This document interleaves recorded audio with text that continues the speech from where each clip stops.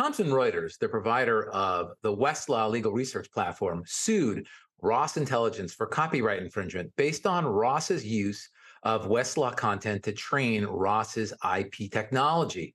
This court ruling on a motion for summary judgment may provide guidance for future similar cases, and it even provides some additional guidance into the application of a post-Warhol fair use defense. We're going to talk about this case on the next installment of The Briefing by Weintraub Tobin.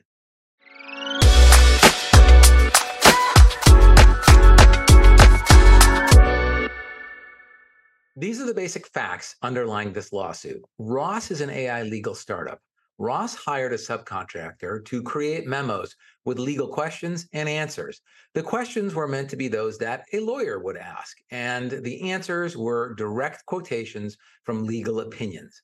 Those memos were used to train Ross's AI tool. Thomson Reuters contends that these questions were essentially Westlaw case headnotes. Ross denies that the Westlaw headnotes were copied, but also raises a fair use defense. As the case went forward, both sides moved for summary judgment on Ross's fair use defense. The court denied the parties' motions for summary judgment on Ross's fair use defense, but there are a few points in this opinion that may shape the way future AI training cases play out. Before we get into the analysis of Ross's fair use defense, the court spent a significant amount of time talking about the scope of Westlaw's copyright. Westlaw's copyright extends to its headnotes and its arrangement of the headnotes and opinions, but its copyright does not extend to the opinions itself. That's right. And the reason the court spent so much time talking about the scope of Westlaw's copyright was because Ross challenged Westlaw's copyright claim in the headnotes. Ross claims that the Westlaw headnotes follow or closely mirror the language of the judicial opinions. And if a headnote merely copies a judicial opinion, it's not copyrightable.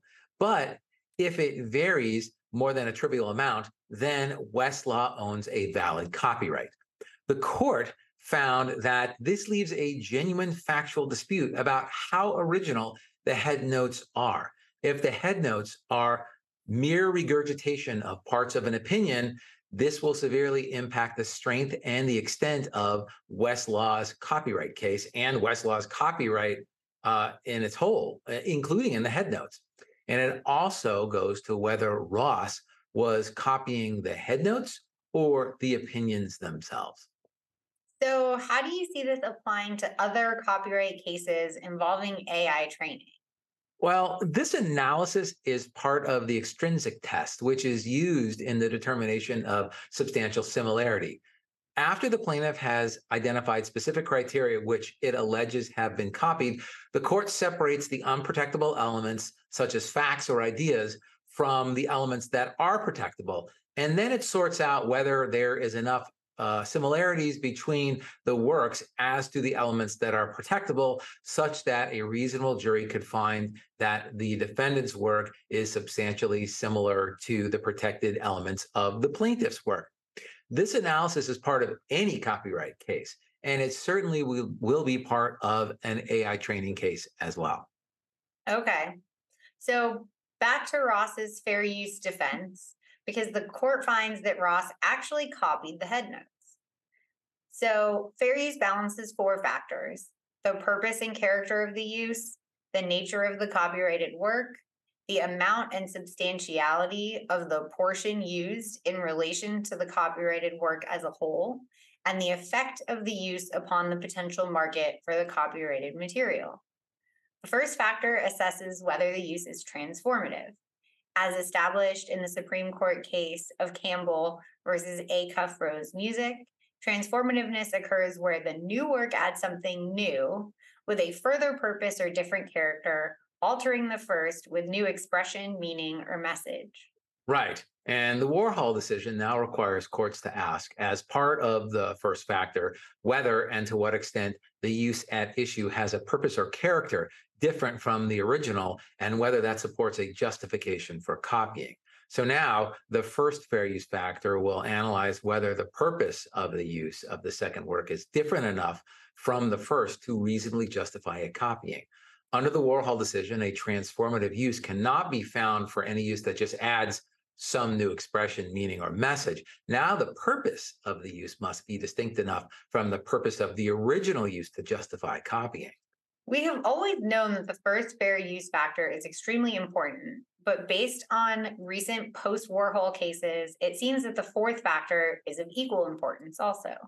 I would agree with that assessment, Tara. I think this is because the fourth factor, effect on the market, also ties into part of the first factor, that part being commerciality. So Roth's use was clearly commercial. Plus, its goal is to compete with Westlaw. This weighs against fair use. True, but in this decision, the court seems to pull away from what may seem to be an overemphasis on the weight of commerciality. In Warhol, the court determined that the use in question was not fair use largely by emphasizing its commercial nature. But the judge in this case said that he declines to overread one decision, especially because the court recognized that a use's transformativeness may outweigh its commercial character, and that in Warhol, both elements pointed in the same direction. And further supporting this court's position is the recent case of Google versus Oracle, a technological context that is much more like this case, Thomson Reuters versus Ross. And in that case, in Google versus Oracle, the court placed much more weight on transformation than commercialization. Westlaw made a strong argument that Ross's use was not transformative. Westlaw is a legal research platform that synthesizes the law. Ross used Westlaw's synthesis to build a legal research platform that also synthesizes the law. I'm certain that Ross presented a more nuanced argument supporting transformativeness, right? You're right, Tara. Yes, Ross did. So let's remember the court found that Ross copied the Westlaw headnotes. Ross argued that its copying of the headnotes is part of building a search engine that avoids human intermediated materials, meaning a user would simply enter a query and then get a responsive quotation from a judicial opinion, no clicking around or any commentary needed. Once the plain language entries are entered into the Ross database, they are converted into numerical data. Next, Ross feeds that numerical data into its machine learning algorithm to teach the artificial intelligence about legal language. The idea is that the artificial intelligence will be able to recognize patterns in the question answer pairs. The idea is that those patterns can be used to find answers not just to the exact questions fed into the AI platform, but to all sorts of other legal questions a user might ask. So this seems to follow the logic underlying the intermediate copying cases. In those cases, a user copies material to discover unprotectable information or as a minor step towards developing an entirely new product. So the final output, despite using copied material as input, is indeed transformative. The Supreme Court has cited these intermediate cases favorably, particularly in the context of adapting the doctrine of fair use in light of rapid technological change. That's right. The intermediate copying cases will have great impact on all of the other AI training copyright cases. Ross says that its AI studied the headnotes and opinion quotes only to analyze language patterns, not to replicate Westlaw's expression, but to find these language patterns that will allow Ross to develop a wholly new and competing product, a search tool that would produce highly relevant quotations from judicial opinions in response to natural language questions. The court said that if Ross's characterization of its activities is true and accurate, the Ross's final product would not contain any output of infringing material, and Ross's use would be transformative intermediate copying. Now, the court is leaving it to the jury to determine if Ross's stated intention is actually its intention. So the jury will have to determine whether Ross's AI studied the language patterns in the headnotes to learn how to produce judicial opinion quotes, or whether Ross used the untransformed text of headnotes to get its AI to replicate and reproduce the creative drafting done by Westlaw's attorney editors. That's right. And I think there's a really tall order for the jury, but they are the trier of fact. Um, I'd like to talk just a little bit about the implications of these intermediate copying cases on the number of AI training copyright infringement cases that are out there right now. I think that this doctrine and the holdings in the intermediate copying cases may very well be a incredibly high hurdle, and maybe a hurdle that the plaintiffs may not be able to overcome, um, depending upon what the AI is trained to do. Right. So there's a AI training copyright infringement case brought by Sarah Silverman. Right, Tara? Yeah, and a couple of other authors. And in that case, those authors are claiming infringement and copying of their work that is being done when the AI platform ChatGPT is being trained using their materials. Right. But if the AI platform in this copyright infringement lawsuit could establish that, okay, it ingested the material, it copied the material, but it was only for the purpose of finding patterns in the writing style such that a user could ask for the creation of an entirely new story that does not incorporate any of the creative elements of the original work, but it's in the style of Sarah Silverman. Uh, that might very well be acceptable intermediate copying, and could very well be, at least under the finding of this case, um, fair use.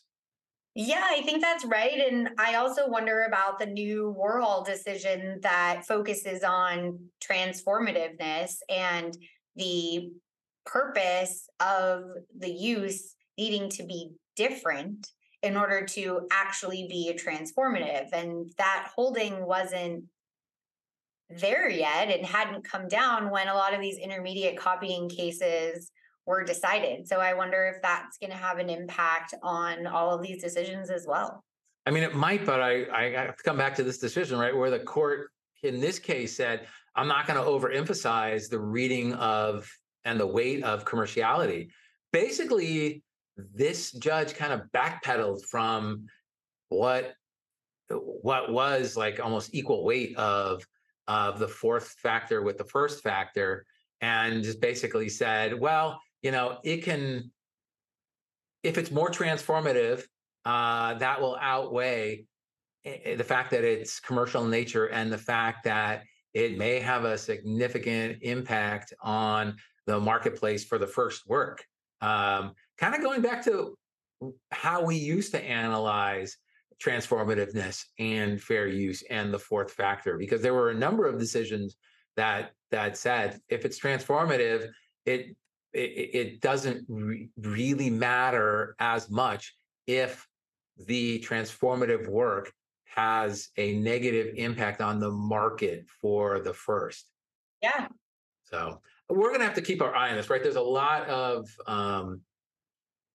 this case can impact a lot of elements, not only in AI training, but also in fair use analysis post Warhol. I mean, how important is the fourth factor, right? Before this case, it seemed to be of equal importance. Now this court is saying, well, maybe not so much in technology cases. So we're going to have to keep our eye on kind of uh, both, both lines from this case, right? Any progeny, any other cases that cite this cases for those particular aspects, because I think this case could have some very big impact on those two areas of the ever changing law. Definitely. It's really interesting and really timely. So it'll be great to see how this changes and evolves and where we go from here. Thanks for talking about this today, Tara. Thanks for having me, Scott. Thank you for listening to this episode of The Briefing. We hope you enjoyed this episode. If you did, please remember to subscribe, leave us a review, and share this episode with your friends and colleagues. And if you have any questions about the topics we covered today, please leave us a comment.